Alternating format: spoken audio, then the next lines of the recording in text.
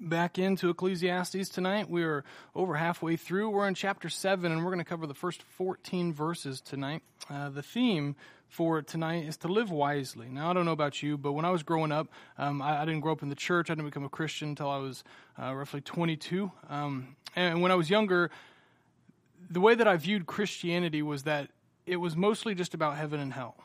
And that it was about eternal life. It was about the afterlife, but it wasn't really for the everyday life. I don't know about you, but I just did not see it as practical. I thought, why not just wait until you're on your deathbed and then have the priest or the pastor or someone come in, tell you about this Bible thing, and surely you'll be good enough to go to heaven. And so I didn't see it. I didn't see it as practical at all.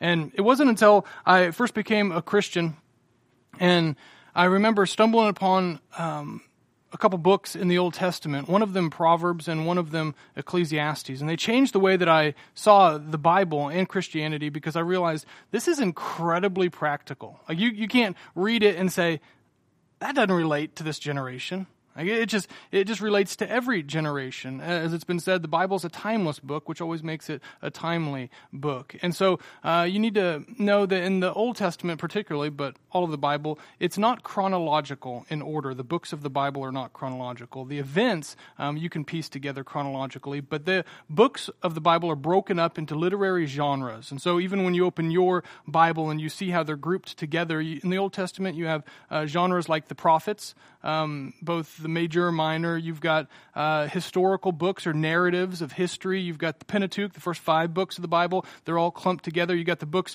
of poetry, and you've got what we call wisdom literature. So Proverbs, Ecclesiastes, Song of Songs or Song of Solomon, they all are clumped together in this wisdom literature. And I stumbled upon them and I thought, man, this isn't so much about just the afterlife as much as it is the everyday life. And they became very practical to me. And so tonight we're going to be talking about wisdom. And the Bible really lumps 2 groups of people in there into terms of humanity. The Bible says you can be wise in life or you can be foolish in life. And if you look through the wisdom literature, especially Proverbs, you'll see over and over, the wise man does this, the foolish man does this. And so you got to decide, am I going to be the wise man or am I going to be the foolish man? Now, some of us have made a habit out of blaming God for a lot of things in life that maybe we shouldn't blame Him for. That if we look at our own decisions and some of the things that we've done, if we're really honest with ourselves, it just came down to a matter of, are we wise or foolish? And in times we're foolish. We make bad choices, and we have to live with the consequences often of those bad choices. So tonight, we're going to just sit under Solomon's wisdom.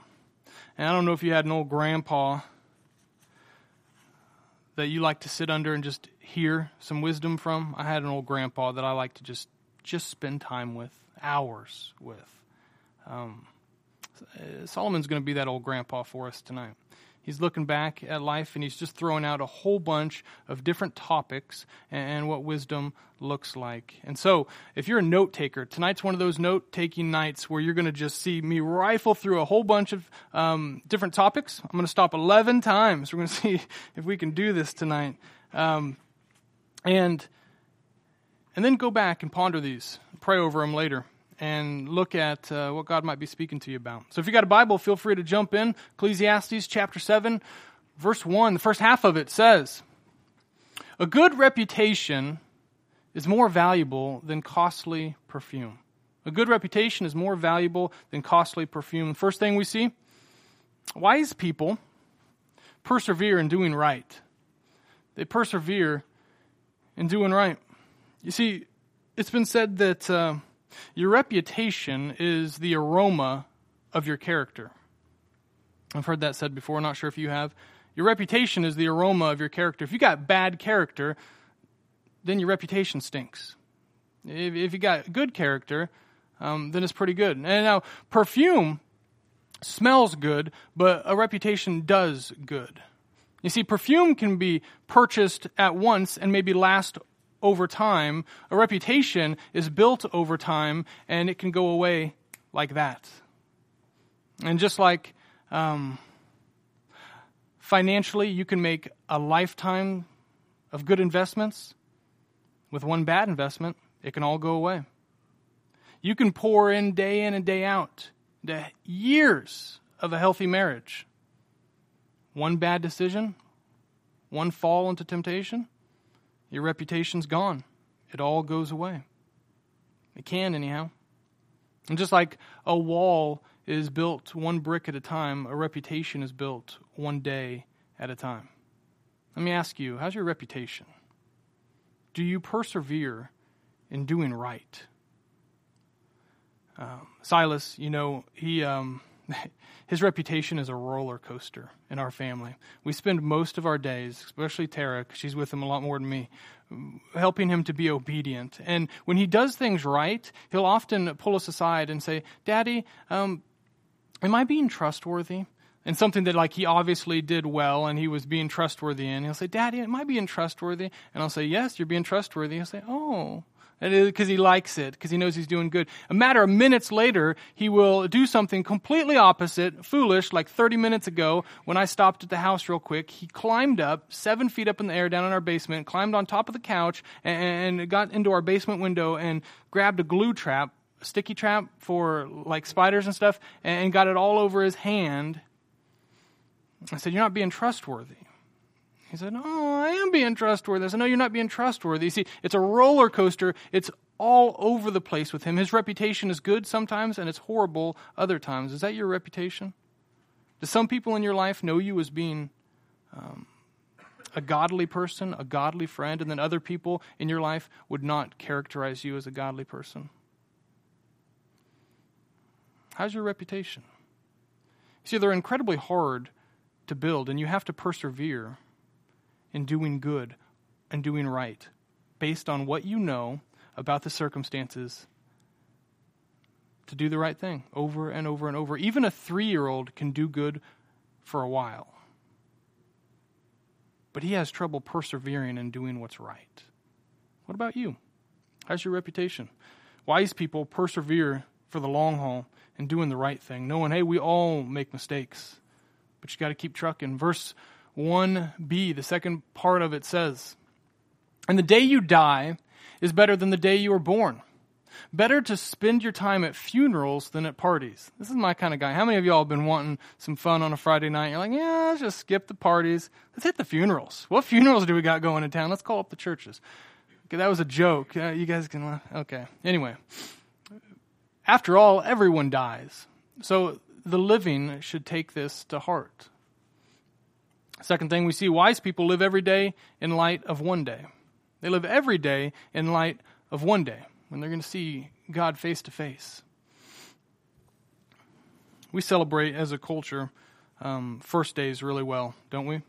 We celebrate birthdays. How many of y'all like to celebrate your birthday? Some of you have a birthday week or a birthday month, right? We're celebrating the day you were born. We love to celebrate anniversaries, right? We love to celebrate weddings. How much time and effort goes into a wedding, the first day of marriage? And yet what most people want to know is not how are you going to celebrate the first day, but are you going to make it to the last? Are you going to persevere to that? You see, wise people recognize that one day, not the first day, but one day, when we see Jesus face to face, that's all that's going to matter. And so we dictate and base everything we do today on how we can best get to that place. We live that way. Life is short. You ever heard the phrase, live life backwards? Live life backwards. It applies, I think, to this couple of verses. That's why we have GPS. GPS is beautiful, isn't it? Because what you do is you know ahead of a long journey that all you got to do is type in the destination, and it gives you the best path, the right path, usually. Some of you maybe have experiences otherwise, but usually it puts in the right path. I remember what happens when you don't know your destination. Back in 2004, actually I think it might have been the first day or two of 2005, K-State football, they went down to Arizona to play in the Fiesta Bowl versus Ohio State. And they had just won the Big 12 championship. And me and my high school buddy, we played football together. We got our old football coach to drive down there with us and to watch this game. And it was, of course, January. It was cold outside. But we went all the way down to Arizona, watched the game, lost, regretted it, all that good stuff. Typical bowl trip. And we started driving back. And it was an 18-hour drive to northeast Kansas to where our hometown was. And I remember it was like 2, 3 in the morning, and we're just entering into southeast Colorado. We're tired. We've had a long trip, and we just want to get home. We're supposed to get home at 6, 7, 8 in the morning. And we, two of us, were talking to the driver and said, listen, I think we're supposed to go to either Lyman or Lamar, one of those L towns in southeast Colorado. Just get us there, and we'll shoot off over onto I-70, and it'll be good. We didn't tell him exactly where. We just told him one of those 2 towns. Woke up 4 hours later in a snowstorm as he went to Lyman instead of Lamar. And Lyman is closer to Denver than it is Kansas. And we backtracked hours. And when we woke up, it was dark and we were in a blizzard going 30 miles an hour on the interstate. It took us 8 hours driving through western Kansas to get through that. Is that you?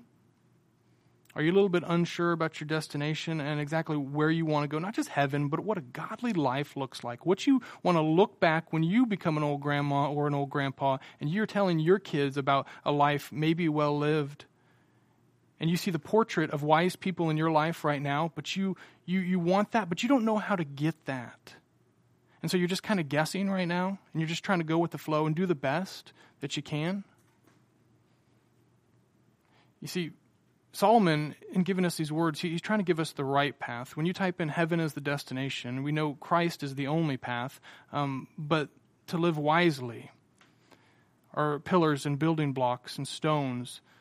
And the picture of a life well lived on those stones as you build a life on that foundation of wisdom, it includes living every day in light of the one day that you're going to see him face to face. For Christians, the last day isn't the worst day. It's always the best day because it's the launch party into heaven, and it's going to be beautiful. What do you want your life to look like when you get to that day?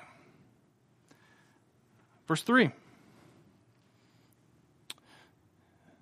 Sorrow is better than laughter, for sadness has a refining influence on us. A wise person thinks a lot about death, while a fool thinks only about having a good time. Third thing we see, wise people embrace dealing with pain. They embrace it. You see, hurt, pain, grief, sorrow, when they're dealt with in a healthy way, they can actually be a blessing because they refine your perspective and they realize that life is framed by death, and we want to paint an accurate portrait of what God's will is for our lives. We want to live that out. And we recognize it's good to ponder the big things in life. It's good to think about it sometimes. Solomon's saying it's really good to think about it. It's interesting. Our culture doesn't deal very well with lamenting or mourning. You look at Eastern culture, and even in Solomon's day, certainly in Jesus' day, it wouldn't be uncommon for there to be professional mourners within the Jewish community. That if someone died, there would be people from the church, just like now, if you've got someone in a little country church that has hospital stays or something, all the ladies get together and make them food and take care of them and whatnot. In Jesus' day, they would have had people who, when someone passed away, they would have had mourners come out and grieve with them. And they grieved publicly. They would dress a certain way, and they would come and they would pray publicly a certain way. And they did this together. They grieved in community. And the blessing of that is that they had people their whole lives showing them what healthy grief looked like. In the Western culture, we don't do that, do we? We grieve in isolation. We want to celebrate our victories together on social media, but we sit in pain by ourselves. And so we have generations of people in our culture that don't know how to grieve because no one's walked with us through grieving. And so we push things back, we deny them that they ever happened, we put on a smile, we fake it, and we look at our perfect social media profiles. And when we post something on social media, we do it through the lens of, is this going to make me look good and my life victorious? Like, is someone going to want my life because of this? But if it shows pain or grief, we usually say, nah, don't put that on there. You don't want to be a weirdo. So some of us go our whole lives without dealing with the loss of our mom, our dad, family, friends, tragedy, heartache. You got to understand, it hadn't always been that way. You see, wise people realize pain hurts, and you got to actually deal with it. You know, the whole Bible talks about pain. There's a whole book called Lamentations. Mourning, literally to grieve or to mourn. You look at the genres of the Psalms. Out of 150 Psalms, the majority of them, most of them, if they fit in one genre, it's the genre of lamentations, a grieving. You read the Psalms, the reason we relate to it is because they're just crying out after pain and heartache.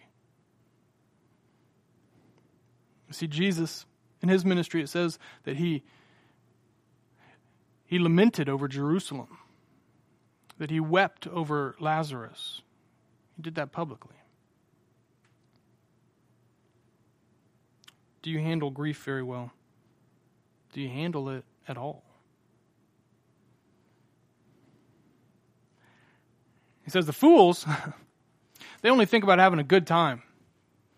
Fools, they realize, hey, there might be hard stuff in life, but I don't want to address it. Let's just have a good time. Let's just pretend like things ain't so bad. Let's just deny it. Let's just fake it. Let's just put that smile on our face. Let's fill ourselves with some alcohol. Let's trade our sorrows for some depression, and maybe we'll start becoming dependent on pills or parties, or we can trade our sorrow for anger, and what we'll become dependent on is a busy schedule, and we'll just invest in our work, and we'll put our nose to the grind, and we're just going to get busy so we don't have to deal with pain, or if we're depressed, we'll take pills so we don't have to deal with pain. Both of them are the easy way out. That's what the fools do. Here's 3 things I'll tell you when it comes to dealing with sorrow, when it comes to dealing with grief, I think we need to keep in mind. Number 1, you got to create space in your life for introspection. We are so busy in our culture, some of us don't know what it's like to be in solitude. We don't want to be alone with our thoughts. But in order for God to heal you, you have to let the deep stuff bubble up. You got to let it come to the surface. Number 2, you got to be authentic in community. You can't come and say, well, grow groups, they're just not that deep. People are so shallow. No, if you're in the group, you got to open up. You got to be willing to talk about the hard stuff. You got to set the pace. When I've been a part of community, biblical community, where I see healing take place, it's because someone had the boldness and courage to say, you know what? I got issues. I got junk. Let's talk about it. I know we just had our pie and we got this cute little Bible study, but I got stuff to talk about. Can we address it? More times than not, you'll see the community come around them and help them. Number 3, you got to let that pain actually collide with Jesus. He's the healer. You don't just need people to talk to in life. You need a God who heals things. And that means you got to let that pain bubble up. And instead of ignoring it, you got to let it collide with Jesus. So you take gospel truth and you say, what's the truth about this pain, this hurt, everything I'm feeling? What does Jesus say and do? And what does the cross, how does it change this pain? Now, this is a deep topic. This is a long topic. There's a lot we could talk about. But I think those are 3 keys. Wise people deal with pain. Verse 5, better to be criticized by a wise person than to be praised by a fool. A fool's laughter is quickly gone, like thorns crackling in a fire. This also is meaningless. 4th thing wise people do is they know who to listen to. They know who to listen to. You ever had a tough decision in life and you just couldn't decide what to do, so you asked a bunch of different people, family, friends, mamas, dads, everyone, and then you found yourself more confused at the end than when you began because you had too many opinions and you didn't know, which path do I go? Who do I follow? Whose opinions matter? You see, Solomon's saying not every opinion is created equally. We all got opinions, right? But not all of them hold weight. Not all of them hold value. You got to know who to listen to in life. It's been said that you got to live with one ear open and one ear closed. Maybe that's why God gave us 2 ears. You got to live with one ear open to the wise people who might rebuke you and correct you, but it's a blessing, and one ear closed to the foolish who will tell you what you want to hear, and they might praise you, but their reputation holds no weight.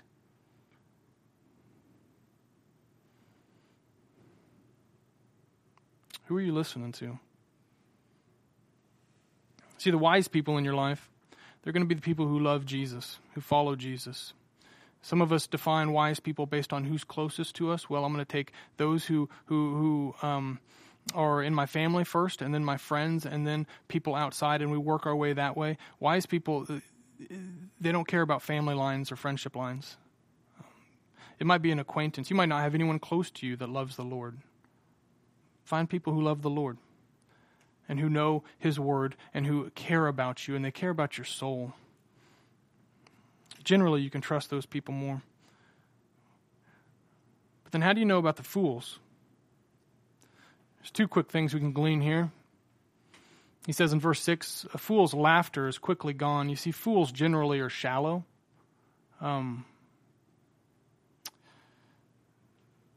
They're jokers. They make light of things. They might be fun in the good times. You got friends like that who they're fun in the good times, but they're kind of annoying in the hard times because they don't generally stick with you. You'll talk to them about things that friends talk about all day long, but when you really need them to give you advice, they ain't got anything. Or what they do have just doesn't sound quite right.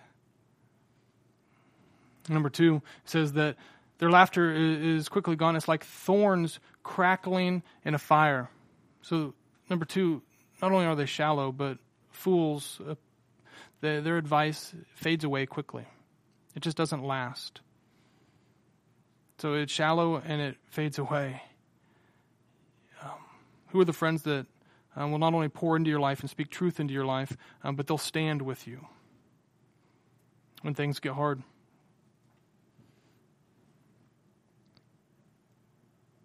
Some people will give a lot of advice up front. They'll be loud, they'll start hot, but they just don't hang around for the long term. What kind of friend are you? Are you the kind that you got opinions for everyone in the room, but you're not really willing to walk through life with them? That you don't really necessarily care about them? I learned this early in ministry. There's a big difference between a preacher and a pastor. You can be a preacher and be a jerk. You can't be a pastor and be a jerk. You got to love people. You got to care about their souls. You got to be willing to have not only the wisdom and knowledge to speak into them, but the love to care for them. What kind of a friend are you? See, the wise people, they hang out with other wise people. Verse 7.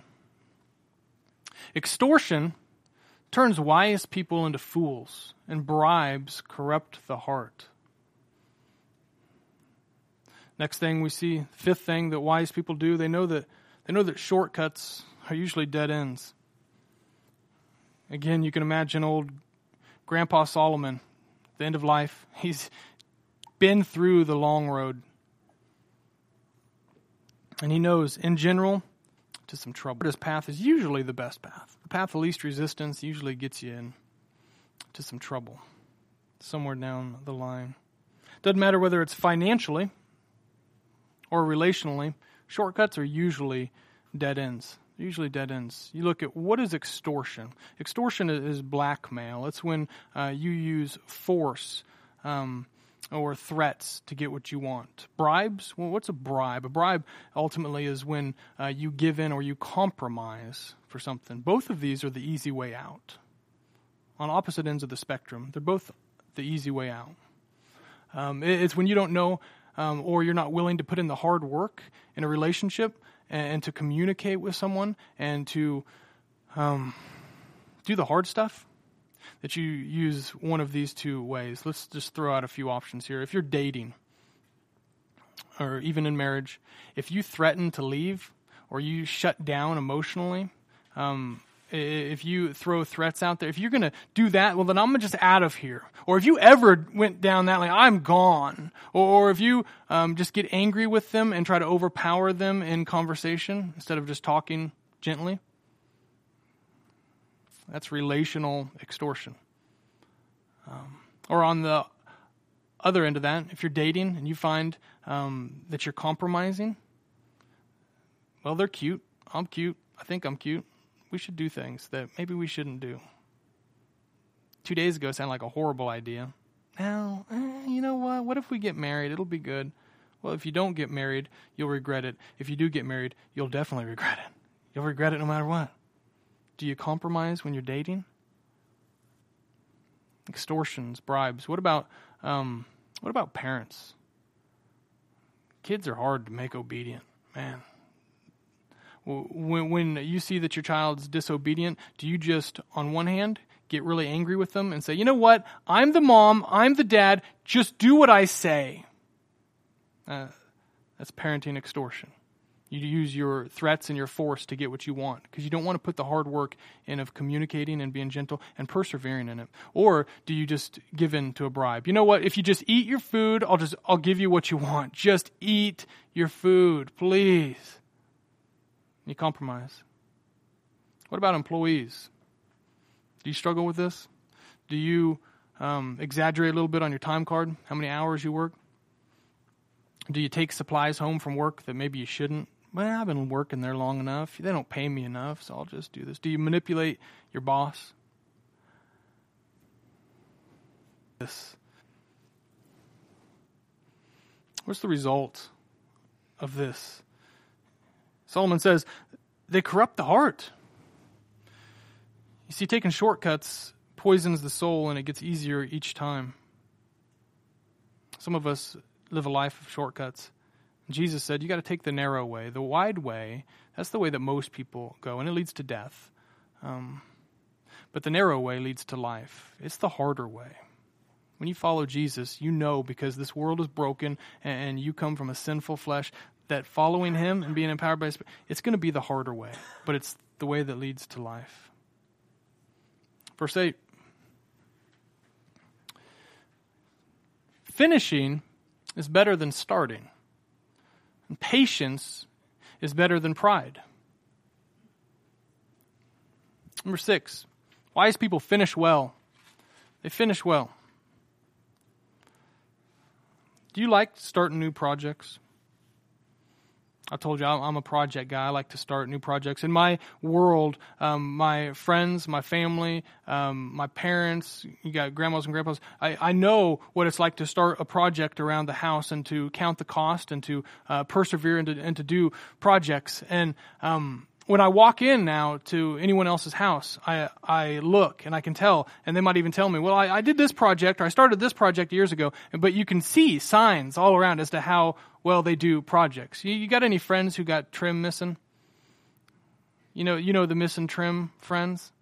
The ones who, when you walk in, they can tell you about the project they started in their house 15 years ago, 5 years ago.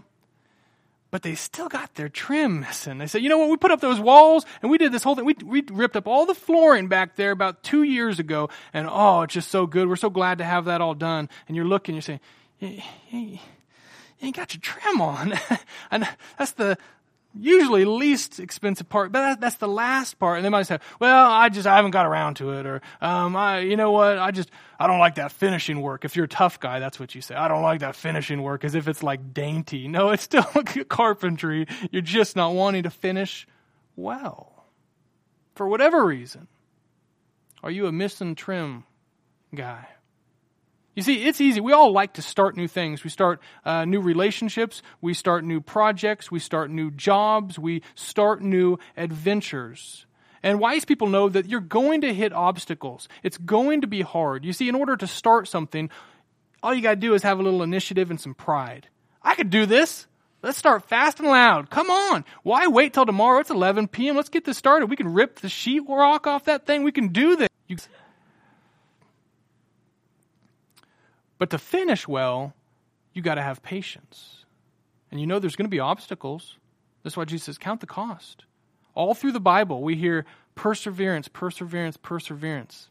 I never understood the whole issue with Hebrews 6, the loss of salvation passage, Hebrews 6:4, and talking about can you lose your salvation? Can you not lose your salvation? I didn't know why that's so popular with Christians. Like, are you planning on bailing? Really? At the end of the day, what's the problem? If you want to follow Jesus, you ain't going to lose your salvation. Not that you could if you wanted to anyhow. But I was like, man, that's a generation of people who don't know how to finish well. Their argument is, I want to know, can I lose this thing just in case I kind of back away at some point? Like, what is going on? Why is that even a big deal?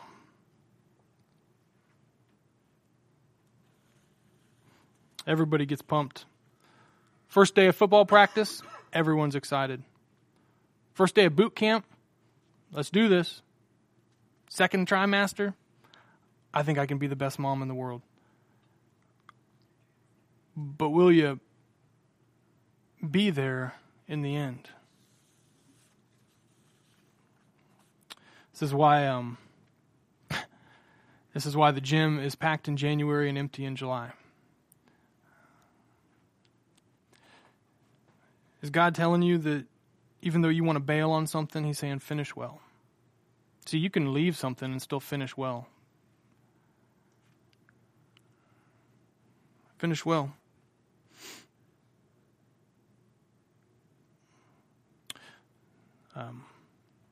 Ahab, he wasn't a very good king, but in 1 Kings chapter 20, verse 11, he's talking smack to another king, the king of Syria, and he's about to go to war with him. And Syria is being kind of pompous, and Ahab says in verse 11, a warrior dressing for battle should not boast like one who has won the battle.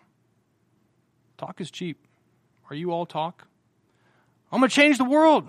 I'm going to do this, and I'm going to start that, and I'm going to make an impact, and I'm going to get plugged in with this ministry, and I'm going to... Are you doing it? In a church, we got a lot of people who fill out Connect cards because they're prompted. They want to know more about grow groups. They want to know about membership. They want to know about serving. Every Monday or Tuesday, I'll call the people who mark those cards. 80% never hear back from. At least 80%. I never hear back from. And the moment they were prompted, by the time they got home after lunch, they didn't want to serve anymore. It didn't last long. It didn't last long. Verse 9. You guys doing okay? You need a water break or something? We're moving quickly through this. Maybe it doesn't feel that way, but we're rifling through. Verse 9. Control your temper. Control your temper. For anger labels you a fool. Seventh thing that wise people do is they don't let emotions define them. They don't let emotions define them. Control is the key word. You see, it's not a sin to be angry, but it's sinful to not control it. I remember I had a great aunt who lived way out in the boondocks up in northeast Kansas, and beautiful property down in this little valley, trees, farmland galore, worth a lot of money. I mean, it was a property that was worth a lot, and my uncle built that, had it his whole life. Well, he passed away, and it was just my aunt out there all by herself. We're talking 5+ miles to the nearest neighbor, 50 miles from civilization, kind of farm. Well, she got scared out there. She thought, man, people might come and try to take advantage of me. Like, if something happens to me, I got nothing to protect me. So she went to Topeka and bought a German Shepherd, a trained guard dog. Now, I don't know if you're a dog person or not, but if you're not a dog person and you don't handle intimidation well, German Shepherds will scare you to death. And I remember we, on several occasions, would come to visit her, and she had this big sign. We'd drive down her driveway, and this big sign that said, "Do not," in big capital letters, "get out of your car. Honk, and I will come to you." That dog was the meanest dog I think I've ever seen. If you got out of your car, it would come sprinting and just, and it put fear into you. And I remember hating going to visit her because I hated this dog. But when she came out and she got her dog, that dog went from a mean dog to just bowing down to everything she did. And we'd go and we'd sit in her living room and we'd talk, and the dog would be right there just staring. And I'd be like, oh my God, I don't want to move. I don't want to do anything. This dog scares me. But when it was around her, It was completely controlled. You see, if you don't have any anger at all in life, then you're probably not going to love justice or stick up for the innocent very often. See, Jesus got angry. There's things worth getting angry about in life. If you have anger all the time, nobody's ever going to want to be around you. And so anger's not the issue. It's, can you control your anger? How many of us have made some bad decisions because of jealousy, because of anger, because of frustrations? And if we look back at life, we feel like it's defining us, the bad choices we made out of our emotions. Jesus will never want anything in your life to be Lord over you except for him. And some of us, we struggle with our emotions being Lord over us, and we've got to remind ourselves and take a deep breath. I'm in control of my emotions. They're in me, and sometimes they're intense, but they don't control me. I control them. Don't let your emotions define you. Verse 10. And don't long for the good old days. This is not wise. I love this. If you're ever going to be in church ministry in some old traditional churches that have a hard time changing, you might just put this as the big verse on the wall for them. Don't long for the good old days. It's not wise. The eighth thing we see, wise people don't live in the past. Wise people don't live in the past. They're thankful for the good things in the past. They deal with the hard things from the past, but they move forward. They don't live in the past. You ever find yourself saying, as technology grows, as things change, well, I just wish we were back in those days. Or I just wish, there were the times when we didn't have to deal with this. Or I just wish. You do that enough times, you'll start to live in a place that you can't go back to. It doesn't exist anymore. It'll stop you from living for today. If I brought Silas any week, I'm confident in this. If I just brought him here on a Wednesday night and you just saw his face and analyzed his little noggin for a bit, you would see lumps and bruises and cuts in various places. Every week, doesn't matter what week it is, you would see it.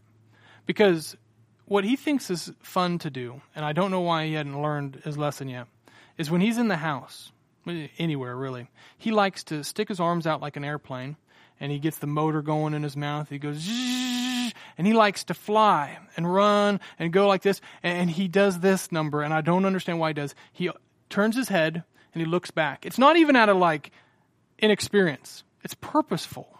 He just wants to feel what it feels like to not be looking at where you're going. And he thump his little noggin all the time. And we say, dude, you gotta look. Si, I love you, buddy, but you gotta look where you're going. You gotta do a better job. I was in an airplane. You gotta look where you're going. You see, what's true physically is true spiritually. You can't move forward while you're looking back unless you want to crash. And God's got a life for you of healing and transformation, and you can't walk into it if you're constantly focused on things in the past. Lot, his wife taught us. In Sodom and Gomorrah, she is leaving a godless culture. God's saying, I'm destroying it. Come on out. And yet she turns back just to take a look. I kind of miss it, don't I? She turns to salt. No better example than Israel. 400 years of slavery, 10 plagues. They get out just a few months into the desert. We're thirsty, we're hungry. It'd be better if we never even came out here. Just put us back in Egypt. Moses is like, you're crazy. How quickly have you forgotten? You say for 400 years you want to move forward out of slavery, but you can't stop looking back. See, that's what we do. Some of us come from some junk, but we idealize and romanticize the past, don't we? We think the good old days are better than they really were. Because you don't feel the pain that you felt then, and you exaggerate the joy that you might have felt then.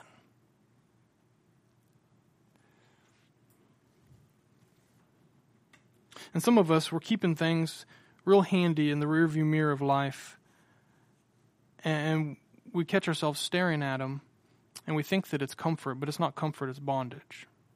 It's not comforting, it's bondage. It's stopping us from moving forward. For some of us, we got to understand we need to, again, deal with the past in a healthy way.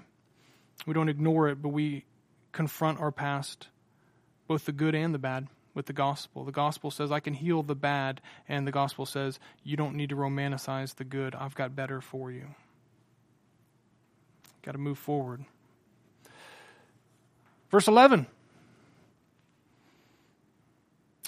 Wisdom is even better when you have money. Both are a benefit as you go through life. Wisdom and money can get you almost anything, but only wisdom can save your life. Number 9, wise people know that wisdom and wealth are great shipmates. They're great shipmates. You see, life is a journey. It's stormy. It's hard. You want to have a good crew on the boat with you. I think it's important to know that wealth, it's something that can be used to get you where you want to go. And wisdom helps to steer you away from the bad stuff along the way. I think wealth has a bad rap. If you've been with us all throughout Ecclesiastes, we've talked what seems like against wealth. We've talked what seems like against everything from careers to even personal relationships, all in the name of find something better in Jesus. We've got to understand, those things aren't evil. They're not evil in and of themselves, but we can be evil people who then, with bad motivations, make those things bad. But money can be a good thing. Some of us, we have wealth and it opens doors. It gives us opportunities we wouldn't otherwise have. Maybe one of our spouses gets to stay home from work because we make enough money. Maybe they get to raise the kids at home if they choose to because we make enough money. Maybe they could go and have medical needs met because they have money to do that. Maybe they can bless people and provide food for people and use that money to glorify God. Wealth can be a really good thing. But if you got to choose, Solomon's saying, choose wisdom because it can save your life. Money might help you get to where you want to go, but wisdom's going to make sure that you get where you want to go. Wisdom can save your life. But ultimately what he's saying here is, you know what? Sometimes in life you get steak and lobster. And you don't have to choose. Sometimes, if you get both, be thankful for both. How many of y'all want to end this right now and get steak and lobster? You see, preaching 101, you can't mention food at any point in any part of the sermon because you'll lose them. Well, good news is, we're 2 verses away from ending this. Ecclesiastes 7:13. Accept the way God does things, for who can straighten what he has made crooked? Some of the translations say, accept the way God does things, and then fall into line. I like that. It's very uplifting. Number 10, wise people accept the good with the bad. They accept the good with the bad. You ever, gosh, that's hard. Accept the way God does things. You ever just look at the Bible, or you look at just everything that's happening in the world, and you know truths about God, and you see how he interacts with people, and you see what he's done all through the Old Testament, and you ever just think, I wouldn't have done it that way. I wouldn't have done it that way. People ask you hard stuff. Why'd God let women and children get killed? Or why did this? Or why did that? And you're like, you can come up with an explanation, but you're still like, yeah, God, we could have just avoided all that. Why did you do some of the things you did?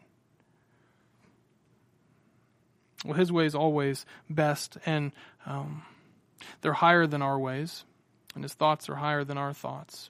And we always have to remind ourselves of that. Wise people know that. You see, years ago, when I watched way too much of the Discovery Channel because I was single, and I was watching like those wilderness shows, Man versus Wild and all that stuff. I don't even know if they're still on. Thank God I don't even know if they're still on. That shows a lot about how good marriage is for you. But I remember I was like, I want some adventure in life. And so I decided to go down to Arkansas and go hiking. And I found this place, White Rock Mountain, like national something or another. I thought, I'm just going to go on this hike. Now, I had explored when I was a kid. We lived next to the country. And so walking and whatnot and kind of hiking was good. But I never like went on like official hiking trails. We didn't go on vacation and stuff growing up. So I was brand new to the hiking world. And I just saw this hike and it said 7.5 miles. And it said you go up this mountain and then you just come back down this mountain. When I showed up, not knowing much about hiking, I thought to myself, when I saw it kind of meander, I thought, that's where we're going, the top of that mountain. Why not just go straight up the mountain? To me, like point A to point B, let's just go the quickest, straightest way.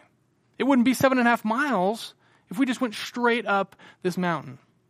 Well, I got introduced to hiking real quick, as it's like 100 degrees out, crazy humidity, and I'm sweating like a dog. And I'm walking through on this hiking trail, and I realize that there's a thing called switchbacks. And with switchbacks, you go a little ways, and then you cut back, and then you go a little ways, and you cut back. And you can literally have traveled a quarter mile and look down or up and say, that's where I just came from, and that's where I'm going. And like, why wouldn't it go straight up? But it's a gradual incline, and switchbacks are actually blessings. But it feels like you're backtracking.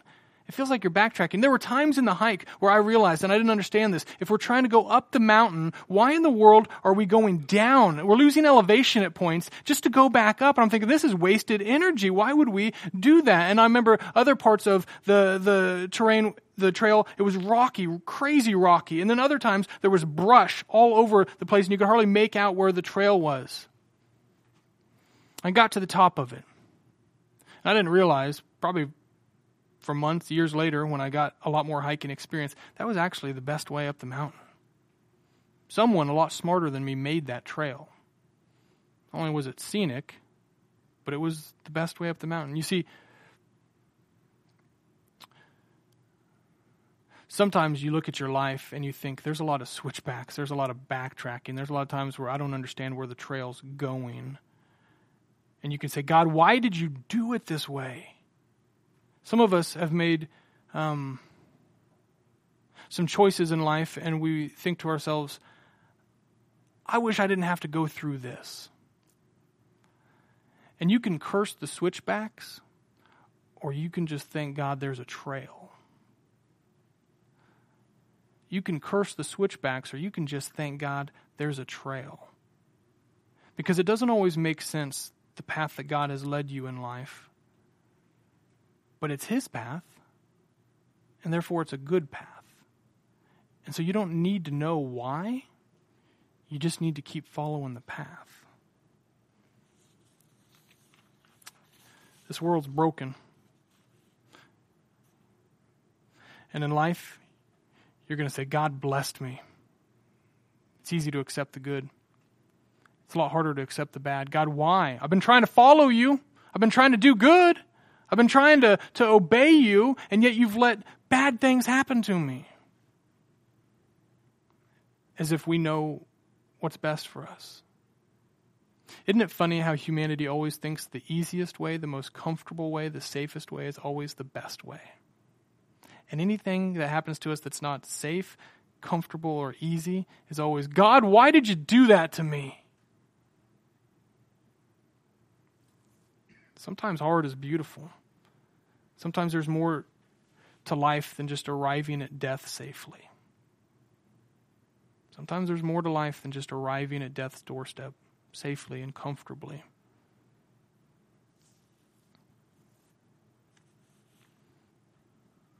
This isn't necessarily something I was planning on saying, but I'll do it as maybe it might help someone.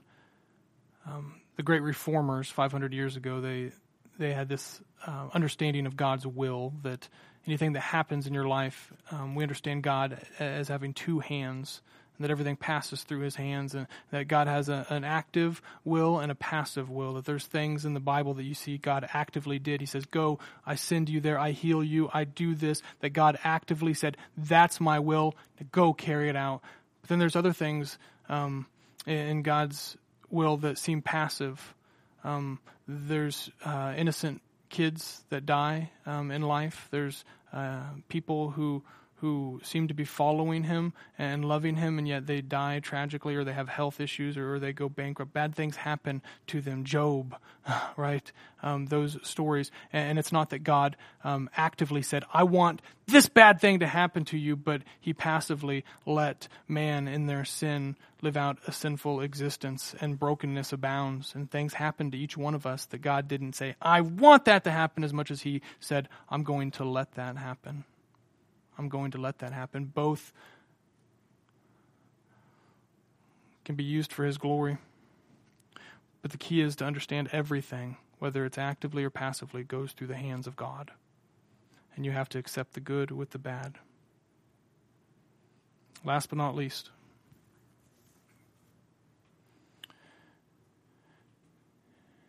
enjoy prosperity while you can.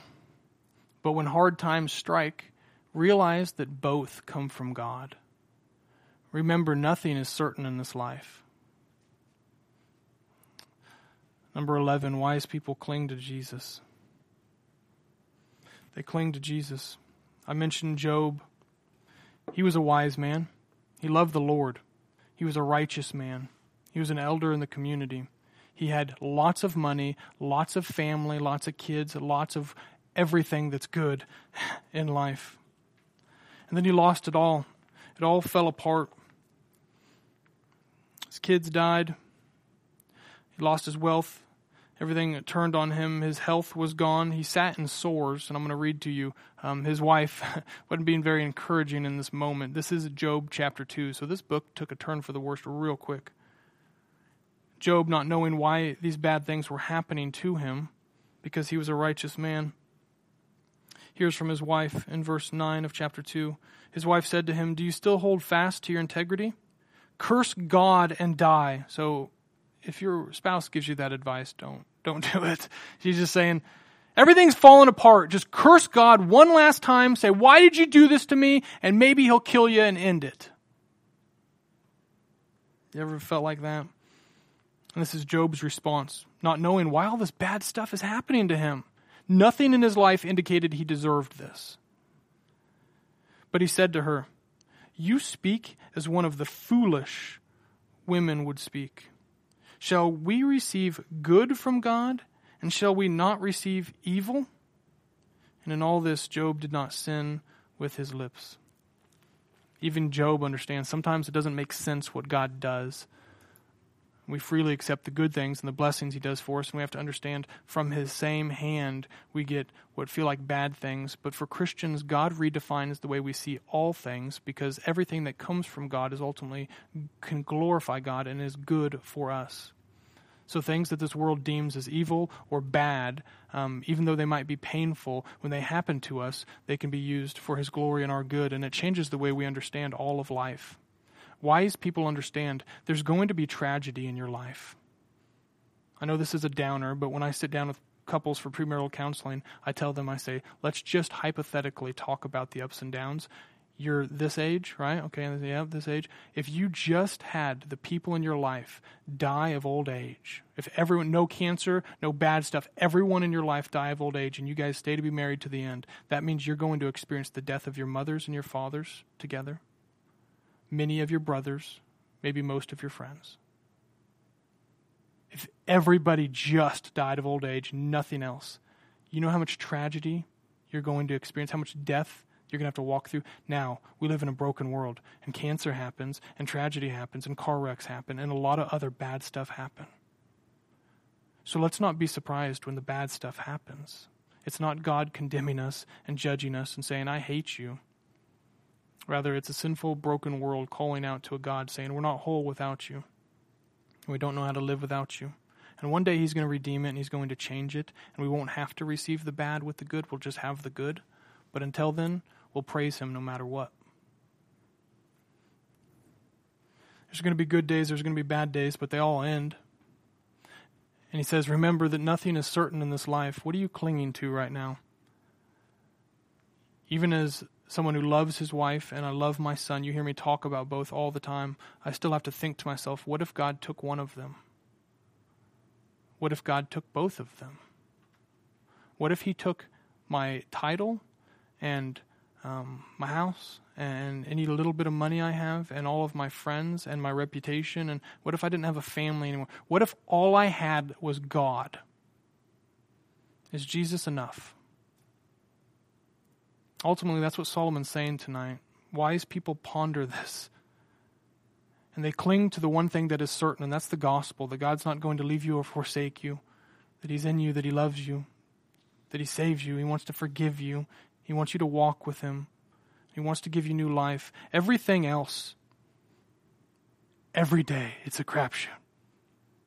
You start the day with blessings, you don't know which ones are going to last till evening. But you always know that God never changes. Wise people know that. And they cling to Jesus. Let's pray.